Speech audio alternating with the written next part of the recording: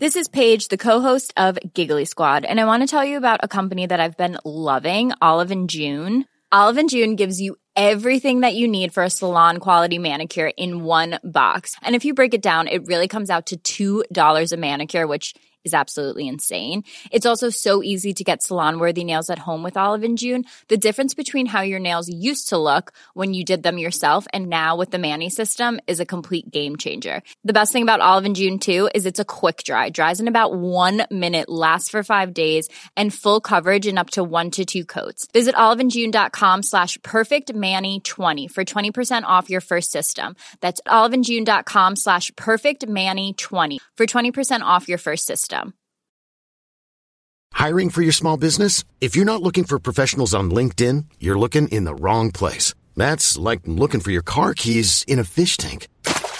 LinkedIn helps you hire professionals you can't find anywhere else, even those who aren't actively searching for a new job but might be open to the perfect role. In a given month, over 70% of LinkedIn users don't even visit other leading job sites. So start looking in the right place. With LinkedIn, you can hire professionals like a professional. Post your free job on linkedin.com/achieve today.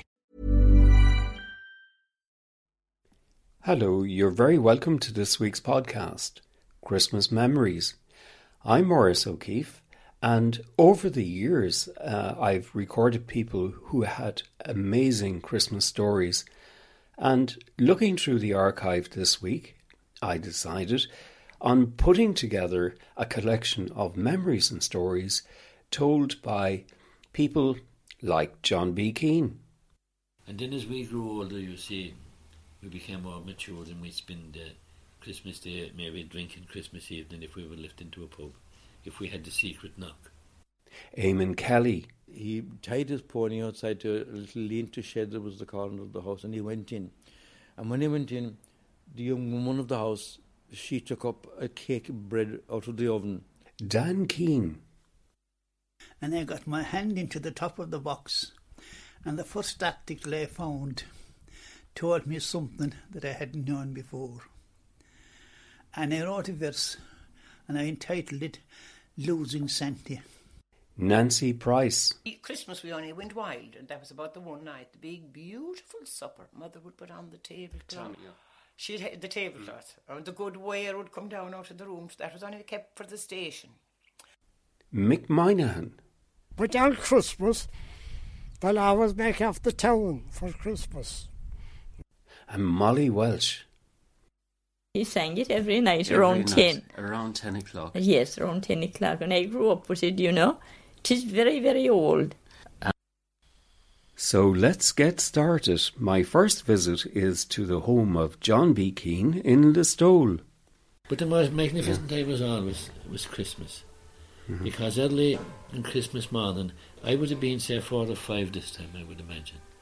But we'd be battered fairly early, and then about 7 o'clock in the evening we'd get, not the Christmas presents, they wouldn't come till the following day, and they were very modest, I assure you, but we used to get bottles of Nash's lemonade and Kerry cream, package of Kerry creams each, which was a fantastic treat altogether.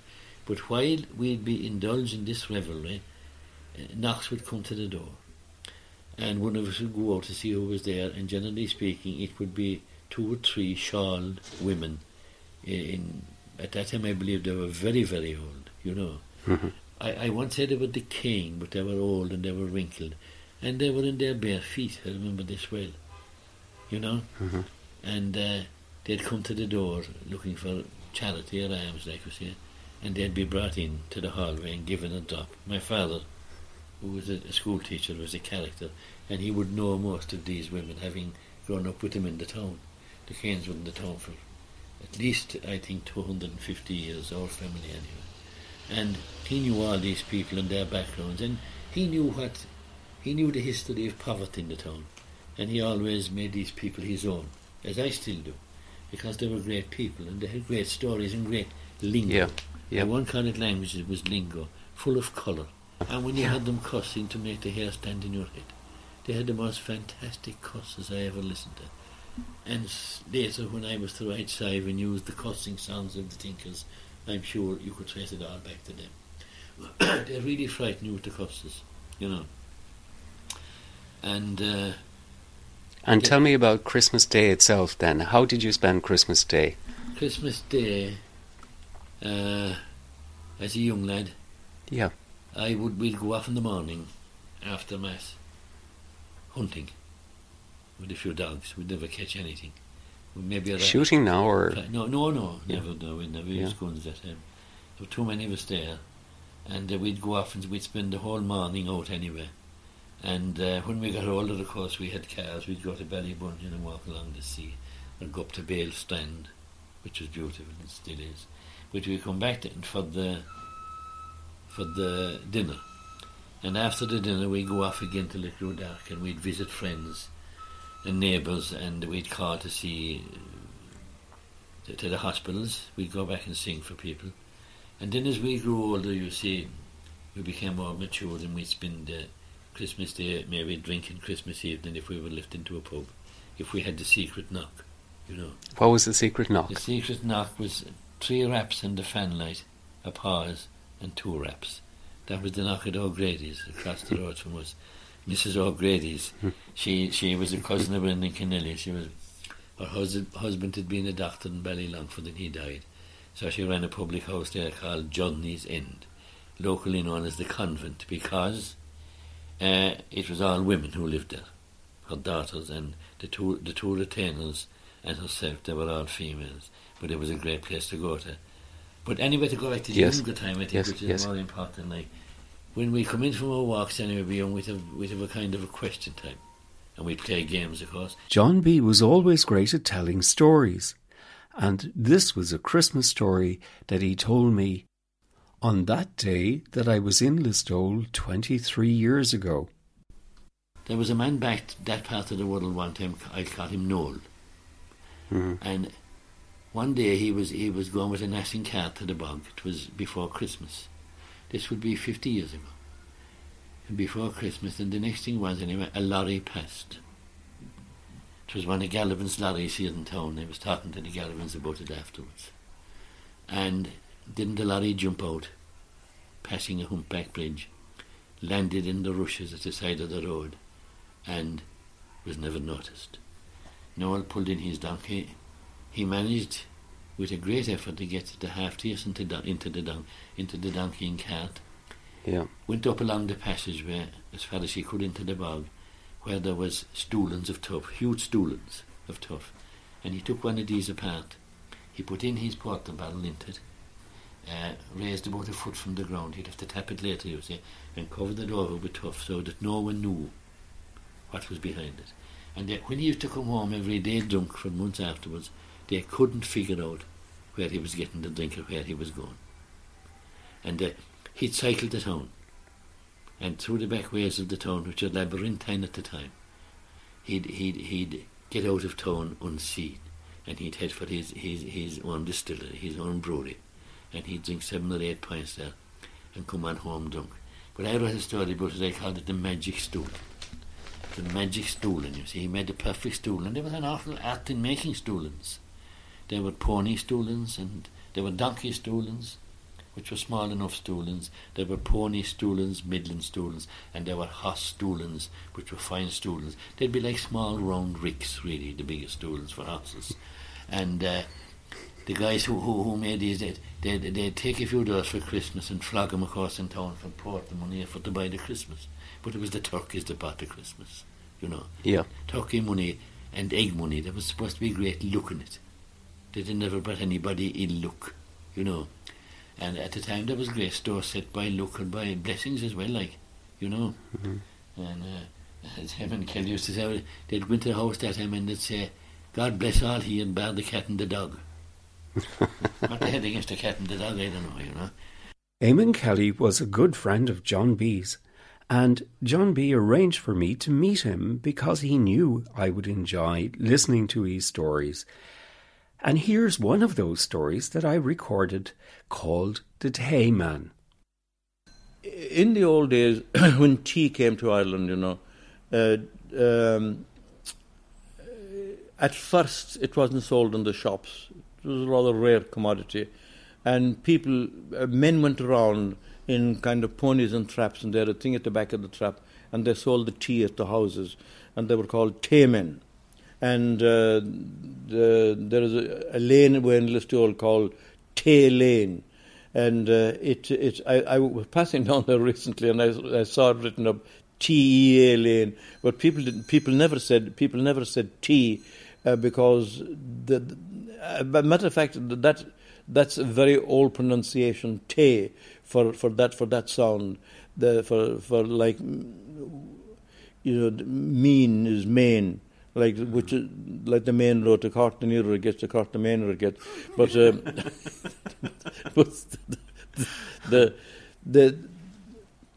there was this Tayman who put up one night in a one-roomed house with a husband and wife, in which there was only the one bed. And you did have houses like that in the old days in Ireland. And he wouldn't have put up there at all, but the weather got so bad that he tied his pony outside to a little lean-to shed that was the corner of the house, and he went in. And when he went in, the young woman of the house, she took up a cake of bread out of the oven, and she brought it across the kitchen. And oh, the lovely aroma from the freshly baked bread. And the Tayman, you could see his nose twitching, and you could know by him that his teeth were swimming inside in his mouth with a longing for it. And she, seeing the hungry look on his face, she was about to break a piece off the cake and give it to him, and the husband said, "No, you'll only ruin that cake if you break it while it's hot. Can't you wait till morning like the rest of us?" Well, that's that. There's no good in going arguing with a cranky husband. They said they all got into the one bed. They knelt down and said their prayers, and God knows, and that bed was not enough too. So the wife got in near the wall, and the husband got next to the wife, and then he got in the outside. And when one of them would turn, they'd all have to turn. In the course of the night, the husband, who had to go out, he suffered from a little frequency that runs in families, and he'd bring the wife out with him because he wouldn't want to leave the wife in the bed with the Tayman. So after a while, she kicked up, She didn't want to go out anymore because, moreover, she said to herself, when she didn't have occasion to go out, what she didn't go out for? So then what he used to do was lift up the big heavy cradle with an 18-month-old child inside it and put it down on the bed between his wife and the Tayman. And then he'd go off out into the yard, and he'd come back after shedding the tear for Parnell. He'd take the big cradle out of the bed, and the night he had lifting the cradle out of the bed and putting it back into the bed, and everything went fine. At 4 o'clock in the morning, the storm rose, and the shed, the roof was blowing off the shed at the corner of the house, and the husband got very excited, the husband too, when they heard the storm, and he ran out to stop the storm. And when he was gone, the wife, she turned to the Tayman and she said, "Now's your chance." He got up and ate the cake. And before we leave John B., we just return again for a moment and listen to John B. in this clip tell us how important it is in the style that you write in, and the success of his writings was in the rhythm that he used in telling the story. I was originally a playwright. I was a poet first, but then, and because I was a poet and playwright, I used to read lines as if they were readable. There's a rhythm in every line. I'm not talking about scansion rhythms now or anything like that, or scanning lines. These lines had natural rhythms in themselves. Mm-hmm. And each writer has a different rhythm, different style, and I had my own rhythm. And I found that by saying the thing to myself, I'd get my rhythm. And the same thing applies in my stories, because it's an inheritance from the plays where you have to be very accurate about lines, And I'd say these lines to myself when I'd be writing them. And if I was reading back after, if I'd be correcting, I would state out the lines, and if they didn't work, I'd clip and chop here and there until the lines sounded perfectly. And if it's always worth a fellow's while, especially with Dickens, who had long sentences, to take your time reading it until you got his rhythm. Yes, it has to. Dickens had a marvellous rhythm, and it was as accurate as iambic pentameter.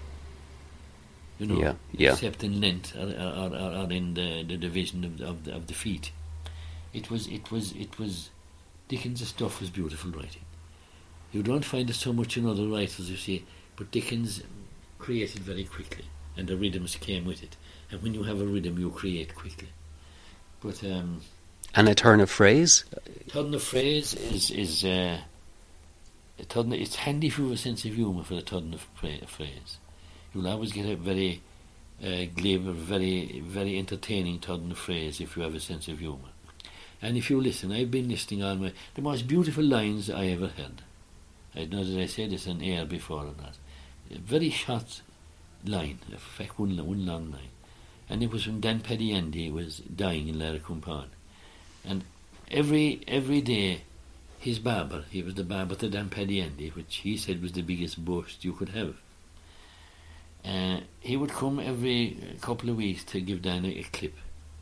And he came one day and he went, Christ, he says, Dan, there's 2 black cuddles after appearing on the back of your pole.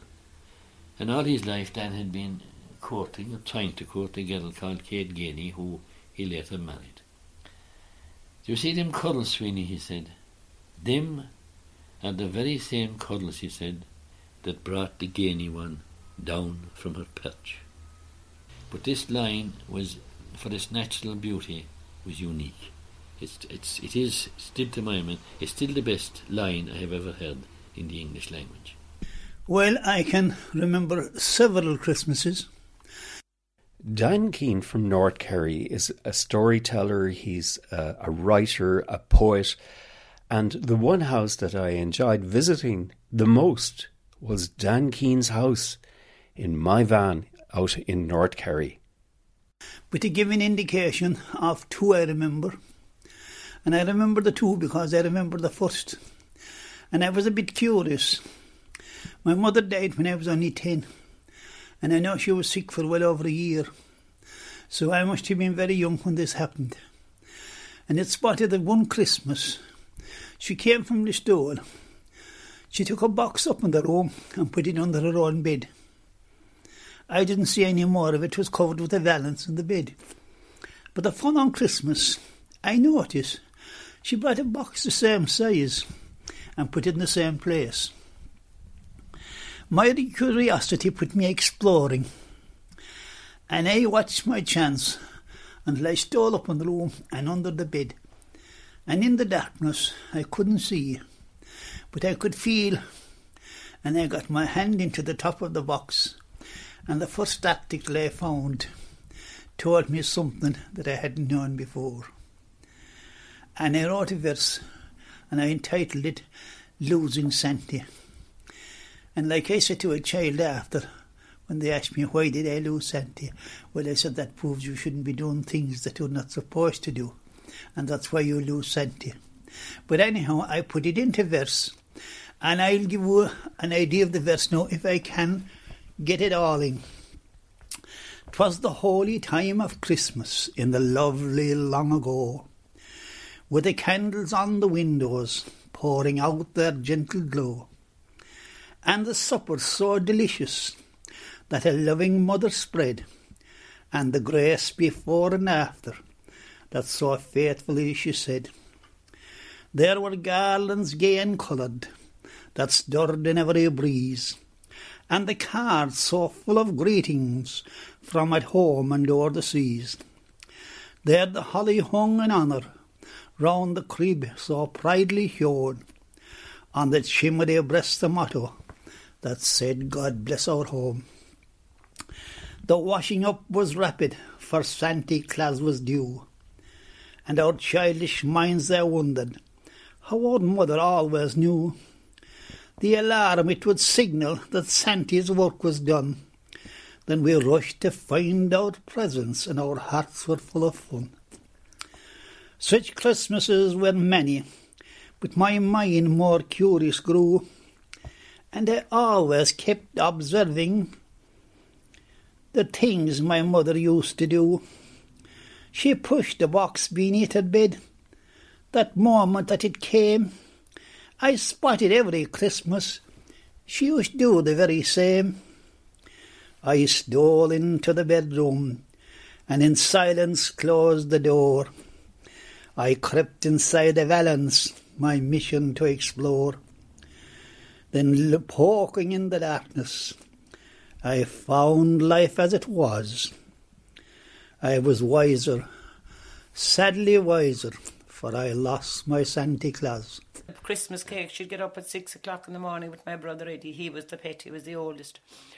Nancy Price was a well-known storyteller who lived in Kenmare. And I remember way back in 1997 visiting Nancy and recording some of her Christmas stories. And they'd be baking here and she'd have them lined in the big dresser over there. Oh, the gingerbread, corny bread, seed bread. I didn't particularly like those. They were caraway seeds or something. And the roasting was lovely. She'd put the leg of lamb into that same oven as the cake. Mm-hmm. The next day when we would have a leg of mutton. And I mean, the juice, everything stayed inside in that oven. Like none of the aroma or the smell. All those smells lingered in the kitchen, if you like. You would have to nearly live through it to realise how wonderful it was. I mean, people say now, what was wonderful about going hungry? The reward of coming into those... You see, what we got was so good, the potatoes, and we'd bake for 4 months of the year. My father would kill a couple of sheep, or someone would kill them for him. You'd eat as much as you could fresh, and then they'd pickle it in a snow white enamel bucket or tube, and this white... They were very clean, this lovely white thing down it, and then the big stone to bring up the pickle. Yes. And that would make gorgeous cabbage, but you would be drinking. That's why we all had beautiful teeth 50, 60 years ago, because you drank water all evening from the bacon was piping with salt, the bit of mutton had a share of salt, and we all drank jug after jug of water in the evenings. Christmas we only went wild, and that was about the one night, the big beautiful supper Mother would put on the tablecloth. She'd had the tablecloth, and the good ware would come down out of the room. That was only kept for the station. And you could go into the jam pot as much as you like that night. When she'd buy us a pot of jam before, you'd have to watch your turn around. It would only be the smaller pot, but you'd have to watch, you see, would there be enough to go around? And the white loaf would be brought the odd time when she'd come from the fair. But Christmas night, everything would be put on the table. Boiled eggs, 2 if you wanted them. 2 different crocks of jam, as we called it. The strawberry and maybe the marmalade, or maybe a tin of golden syrup. And in the commotion, you would forget to wind it, and you would whip it along the tablecloth and hit the next fellow's whatever. But we'd eat the cornbread, the cornbrack, the butter loaf, and the seed cut. They were the length of the table, the 3 of them nearly when they were put together. And her own home corny bread and red lemonade. I'd swear they made it out of turnips. You would have a moustache after it would go up here, you would be drinking it out of the bottle and it would flow up over the lips. Oh, you'd eat till you'd bushed. And then the turkey stuffing would be made and we'd all go to midnight mass. My father wouldn't go. My father was a bit delicate. He pretended he'd go in the morning. I think he'd little calls maybe to make in the morning. He'd get little sups. He'd call to the neighbours. There was a little drop to be had. But they were our peak days. Birthdays came and went. There was nothing, no birthday party. All the children and grandchildren have birthday parties now. But Holy Communion, a beautiful day. Confirmation, never forgotten, beautiful day. And Christmas Day. They were all special occasions. All special occasions. In our house anyway. That and the Cayley dancing and the storytelling and the fairy stories. You'd always go once a week with the butter, you see. Make the butter. You'd take the butter to the shop. Well, they'd bring their lawn with you, mate.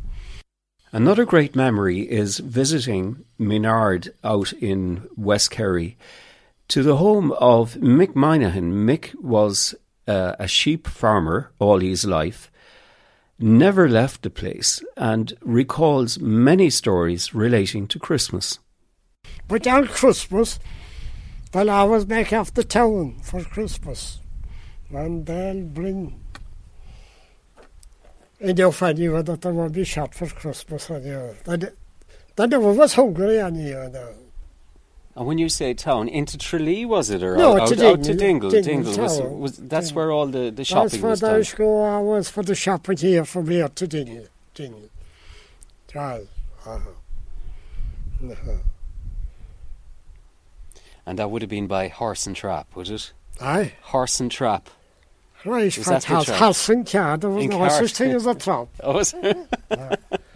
I don't mind, do a trap. There was no trap to the car that time. Horse and car was and a Dunquin car was the boy, yeah. Yeah. A young Queen car. So I suppose it was a whole day, was it, Mick, to get out there? And That's like after the morning early for their Christmas and to be late when they come home, that have a few jars, and that was their only time that have it during the year.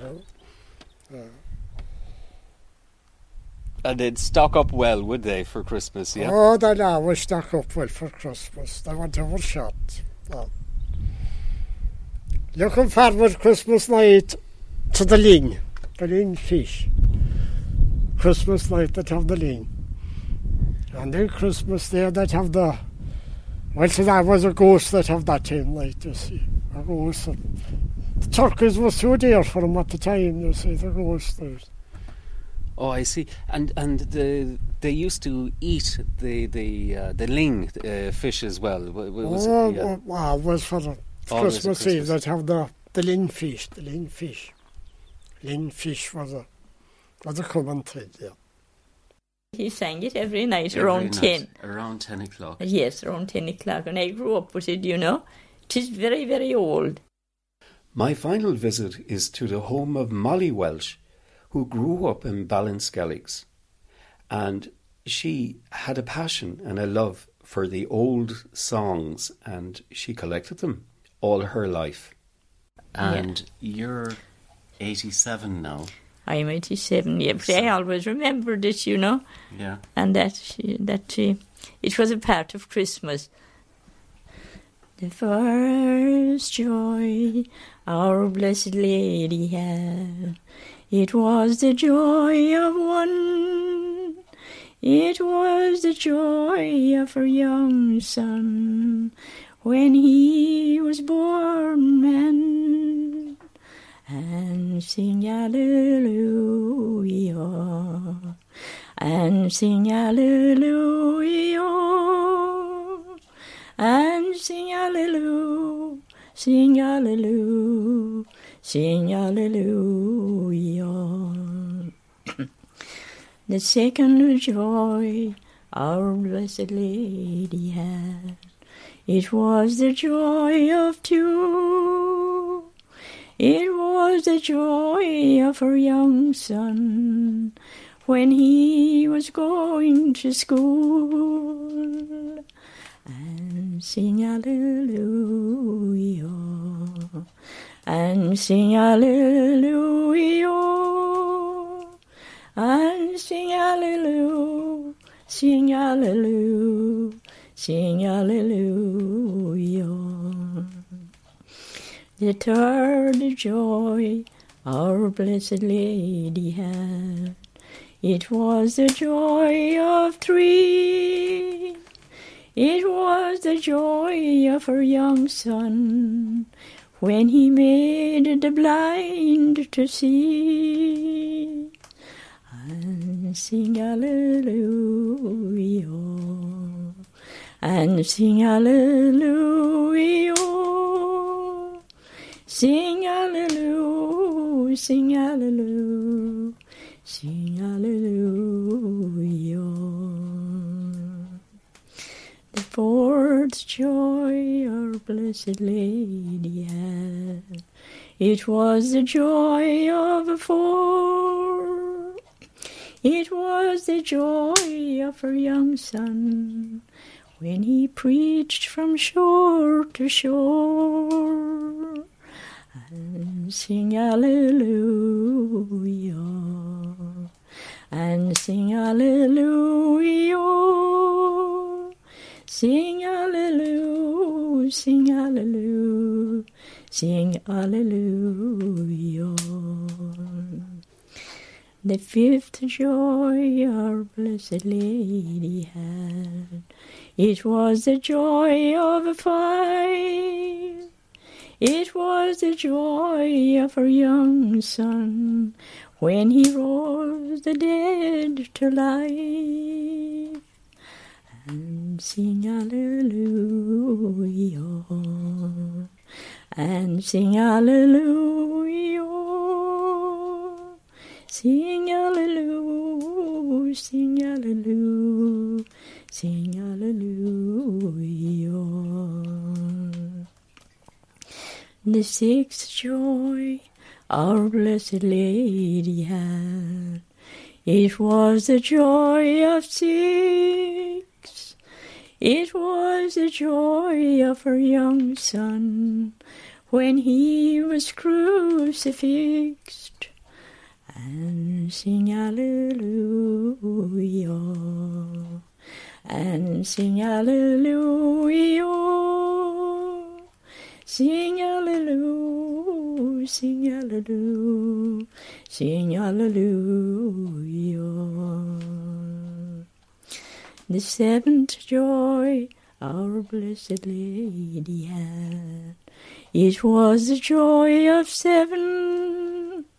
It was the joy of her young son when he was crowned in heaven. And sing hallelujah, and sing hallelujah, sing hallelujah, sing hallelujah, sing hallelujah. And whoever will sing those 7 verses in the honor of our Blessed Lady, at the rising of the sun, at the dawning of the day, playing merrily on the organ, will sing in heaven all day. And sing hallelujah, and sing hallelujah, and sing hallelujah, sing hallelujah, sing hallelujah. And the sparkling fire there behind us, and just watching you there now in your rocking chair going back and forth and singing. And the sparks coming from the fire, and Jack is poking up the fire there now, keeping it going. It is too much fire we have. I like the coolness. But I'm sure that brings Do you know, I think the stuff did maybe too good. It wanted You see, we had no Santa Claus. It was always around the birth of the child, you know, the infant. That was the Christmas we had. Yeah. And I remember one time, somebody told us that there was such a man as Santa Claus. And if you hung up your sock, you know, your stocking, he'd put something into it. So I remember one Christmas anyway, I hung up my stocking. And if I did, it was as limp as ever in the morning. But there was a child over the road from me, and he had an older brother. And this fella, he hung up his stocking like I did, and the older brother put a sort of turf into it. Maybe you get an orange or an apple or sweets or something, but there was no such thing as Santa. Everything was centred on the birth of the child at midnight. There was a different meaning. It was more Christmassy, really. You know, when you come to think of it, yeah. We've come to the end of this week's special podcast on Christmas memories and stories. I hope you've enjoyed listening to these people who have all passed away at this stage, but their memories and stories live on. And you can listen to the full interviews of Eamon Kelly, John B. Keane, Dan Keane, Nancy Price, Mick Moynihan or Molly Welsh, and they're all on our website. All you've got to do is go to irishlifeandlore.com and you'll find them there. My name is Maurice O'Keefe and I look forward to bringing you another podcast next week. Hey, it's Danny Pellegrino from Everything Iconic. Ready to upgrade your style game without blowing your budget? Check out Quince. They've got all the good stuff, shirts and polos, activewear, and fine leather goods, all at 50 to 80% less than other high-end brands. And the best part? They're all about safe, ethical, and responsible manufacturing. Get that luxury vibe without the luxury price tag. Hit up quince.com/upgrade for free shipping and 365-day returns on your next order. That's quince.com/upgrade. Ever catch yourself eating the same flavorless dinner 3 days in a row? Dreaming of something better? Well, HelloFresh is your guilt-free dream come true, baby. It's me, Keke Palmer. Let's wake up those taste buds with hot, juicy pecan-crusted chicken or garlic butter shrimp scampi. Hello Fresh. Stop dreaming of all the delicious possibilities and dig in at HelloFresh.com. Let's get this dinner party started.